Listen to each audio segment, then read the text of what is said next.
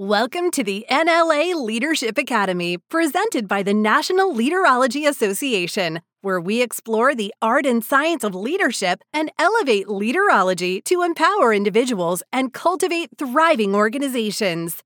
Every episode of this podcast features a distinguished member of our esteemed community sharing their unique perspectives on leadership. So prepare to be enlightened with valuable insights and empowering strategies. It's time to take back leadership. This is the NLA Leadership Academy.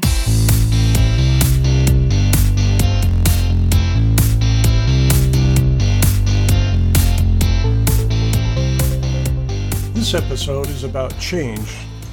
We call it Change Happens Anyway. I'm your host, Dr. Chris Fuzie.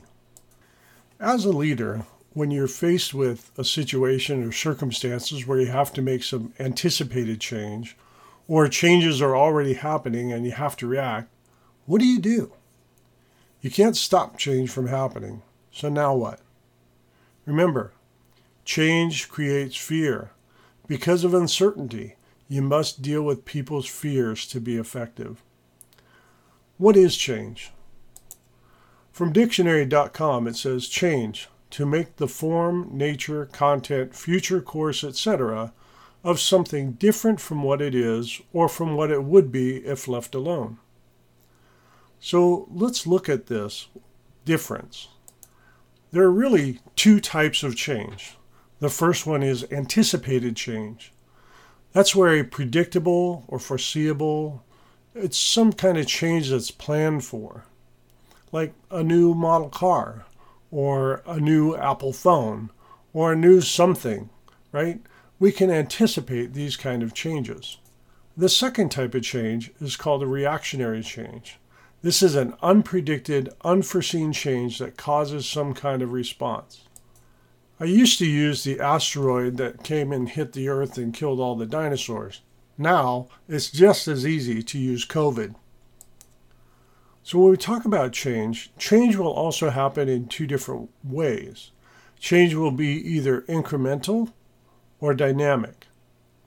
With incremental change, we usually are able to make the small adjustments necessary to adjust to the small changes in the situation or circumstances. As an example, a small change in the wording of a law for the next year, or a small change in a recipe by adding something. But then you have dynamic changes.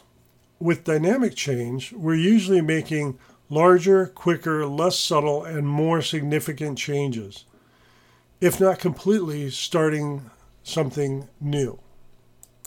Again, a good example of this is what we just went through with the COVID-19, where schools had to go on lockdowns and people had to wear masks and everything had to be cleaned. All of the changes that happen are still affecting us and will affect us for many, many years. These were reactionary, dynamic changes. So how can people respond to these changes? So let's take this, if we put these combinations together of anticipated change or reactionary change and incremental or dynamic. So the first one, let's take anticipated change and incremental change.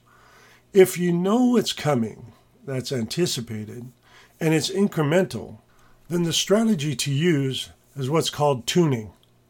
That's preparing for and making minor adjustments before or during the change process.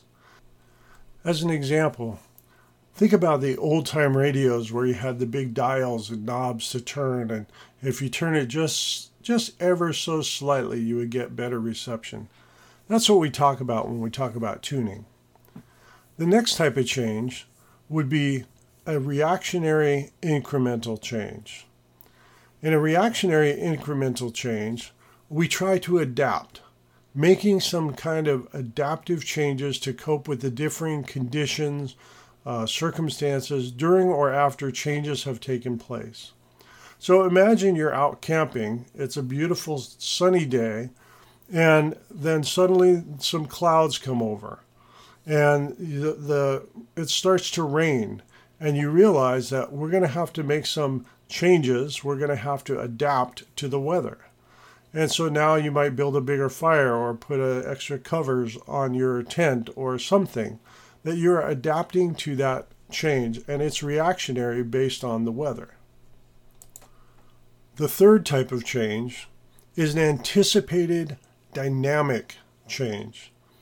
When it's an anticipated change, but it's going to be dynamic and a significant amount of change, we do what's called reorienting. When you do reorienting, you're preparing for a significant change in paradigm, direction, or purpose. So your company is now swallowed up by a big conglomerate, and now you have to adjust to their way of doing things. You may have to reorient what your job is. You may get a different type of job. You may have to have a different schedule. You're going to have to change your routine. That is reorienting. So as you reorient, it's a dynamic kind of change, and sometimes that takes longer to deal with. And last but certainly not least is a reactionary dynamic change. This is where things have to be recreated. You're restarting from remnants or forming something new. You're developing a completely new, different form, strategy, product, service. This recreation is how you deal with reactionary dynamic change. I don't have to tell you about all of the changes that happen due to COVID-19. Think about all the businesses that went out of business but now are building back, doing something differently. Think of all the businesses that started or really recreated themselves, DoorDash, any kind of delivery system, Amazon, all of these types of companies that recreated themselves to adjust for COVID-19.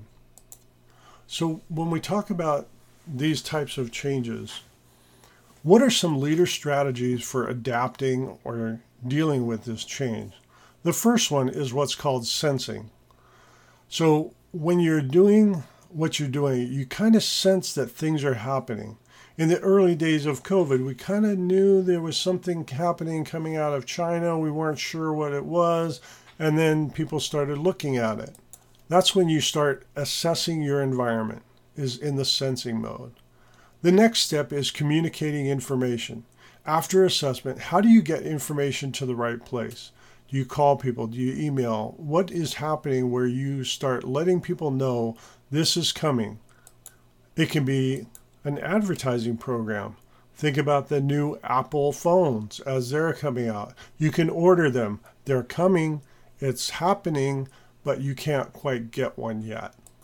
Then you go to decision making. What decision making parameters should be instituted and at what level? That's highly dependent on the type of change. Is it reactionary? Is it not reactionary? Is it anticipated? Is it incremental? Is it dynamic? Some of these things are going to require different decisions at different levels.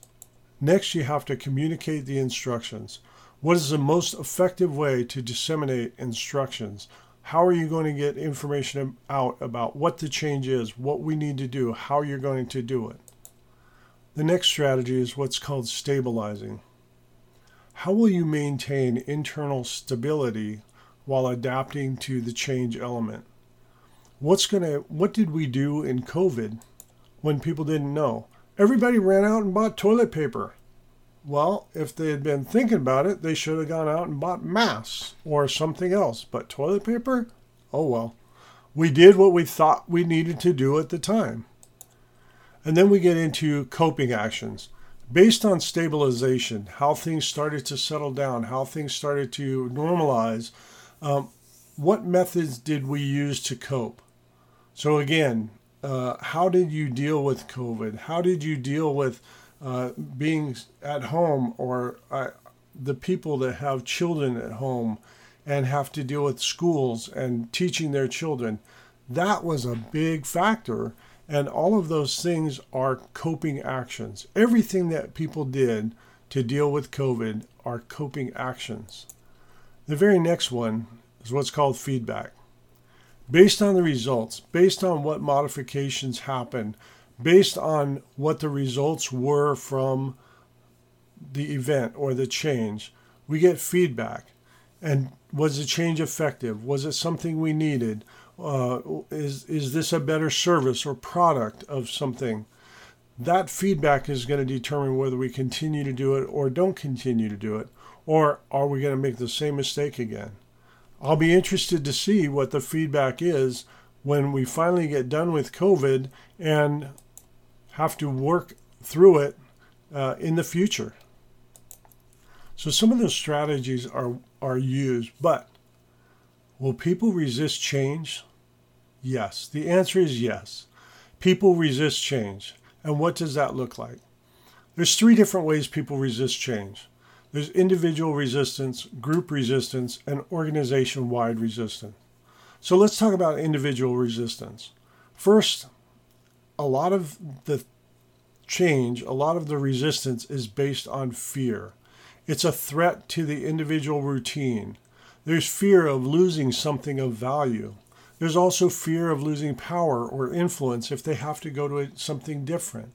There's fear of assumption of not working to the optimum levels. Maybe they're feeling that they can't do their job right because now they have to do it from home.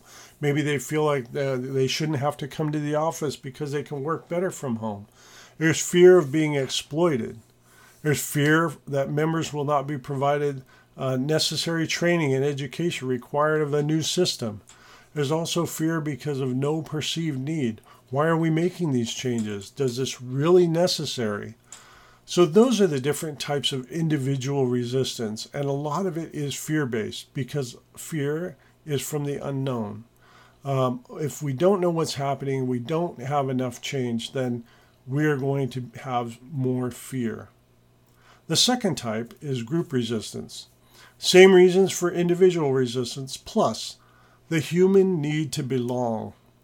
And there is a threat to establish group norms. People get comfortable in their groups. People get comfortable in themselves, in their groups, in their teams. They like to have a routine. They're used to seeing people. Just think about some of the holidays, 4th of July, Christmas, Thanksgiving, New Year's. A lot of these surges in COVID were because of people getting together, even though they knew it probably wasn't a good idea. But that's why we did it. And the more cohesive the group, the more resistance you can anticipate. So if you're in an organization and you're trying to make change and you have a very cohesive group, plan on a little more resistance from that group. The third resistance factor is organization-wide resistance. How much time is this going to take? What are our traditions? We're changing traditions. We can't have a different color uniform. We can't have a different type of flag. What is the organizational design? Are we more flat? Are we more siloed? So all of these have an influence on how much resistance you experience in trying to make the changes. So I know you're sitting there saying, okay, Chris, you're a doctor of education. You've told us what the problem is. How do we fix this? What do we do? What are some strategies for overcoming resistance or changing and adapting? What are some strategies for implementing major change? So help us out here. Okay, that's what we're going to get into next. First of all, let's talk about leadership strategies for overcoming resistance to change and adaptation. First thing we need to do is demonstrate and communicate a real and urgent need for the change.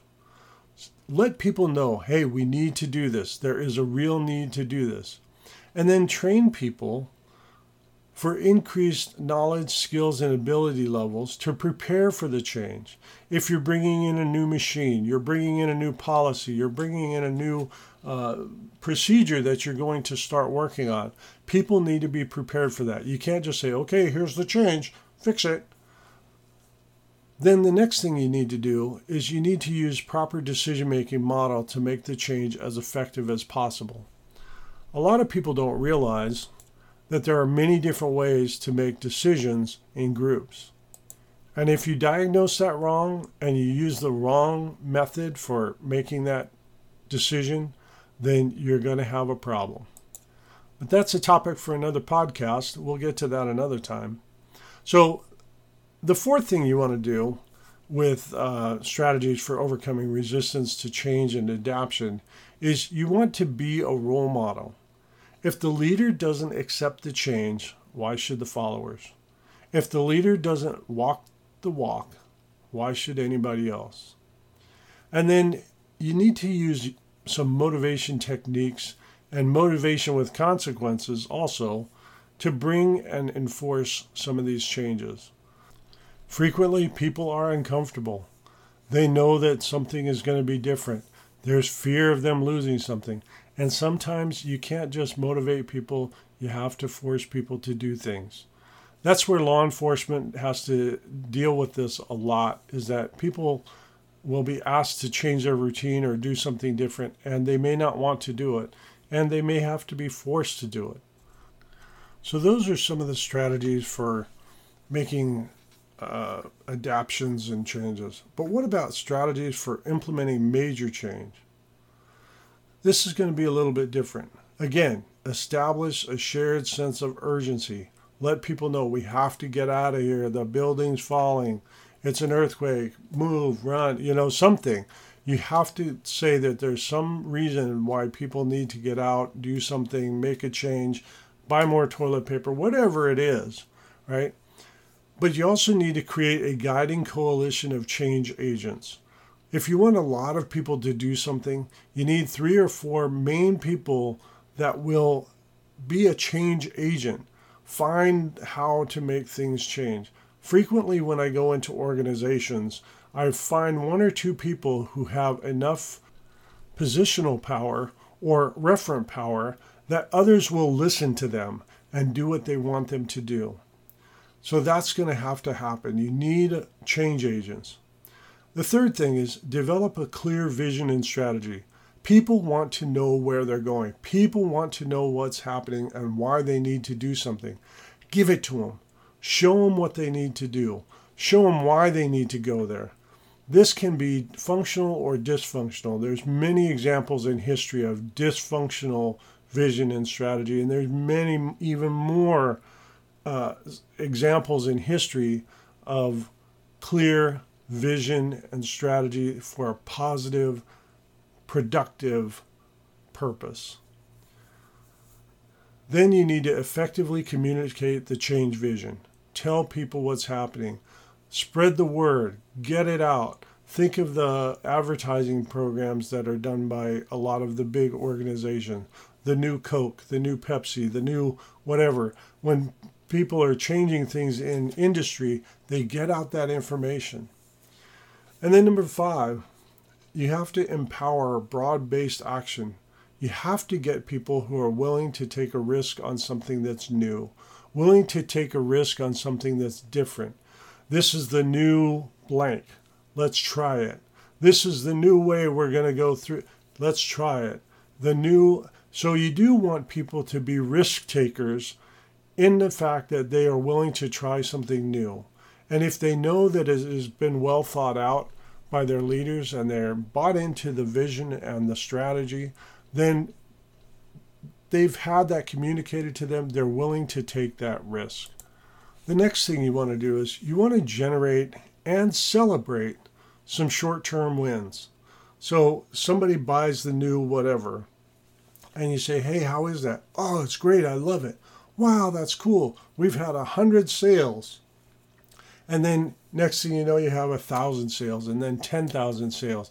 So generate and celebrate those short-term wins. Let people know, hey, it's working. Keep going. Come on. And that's encouraging. That's how we encourage people to continue. And if they continue to get encouragement, then that positive encouragement, which again is another podcast, we'll get to that one later too. That positive encouragement is way better than them just having done one thing. After that, you want to consolidate the gains and produce more change. So get more people showing these short-term wins, and you say, see, look, it's not just me, it's everybody. All of these 20,000 people have sold their 100 blanks, whatever it is that they're doing, right? And then if it involves using a new approach or a new process or a new procedure, anchor those new procedures and approaches into the culture, into the values of the culture. Gallo Winery is very good at doing this. If you ever look at Gallo Winery's culture, they're very good at bringing in a lot of their values into their products. And you'll hear that in their advertisements. It's actually very fun to watch.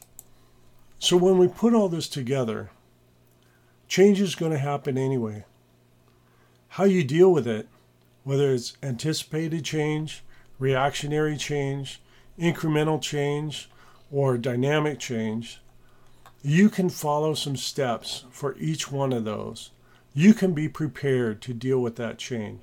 Remember, people will resist change, and you have to understand how to deal with that resistance. But if you use the strategies for adaptation and you use the strategies for dealing with overcoming resistance to change, you should be successful. A couple quotes I want to put into practice from Johann Wolfgang von Goethe, who said this in 1749, "Life belongs to the living, and he who lives must be prepared for changes." Another great quote that goes along with this is from Gail Sheehy.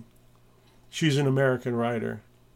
And she says, "If we don't change, we don't grow. If we don't grow, we aren't really living." Change is happening anyway. I'm Dr. Chris Fuzie. For more information, you can go to our website at www.cmfleadership.com.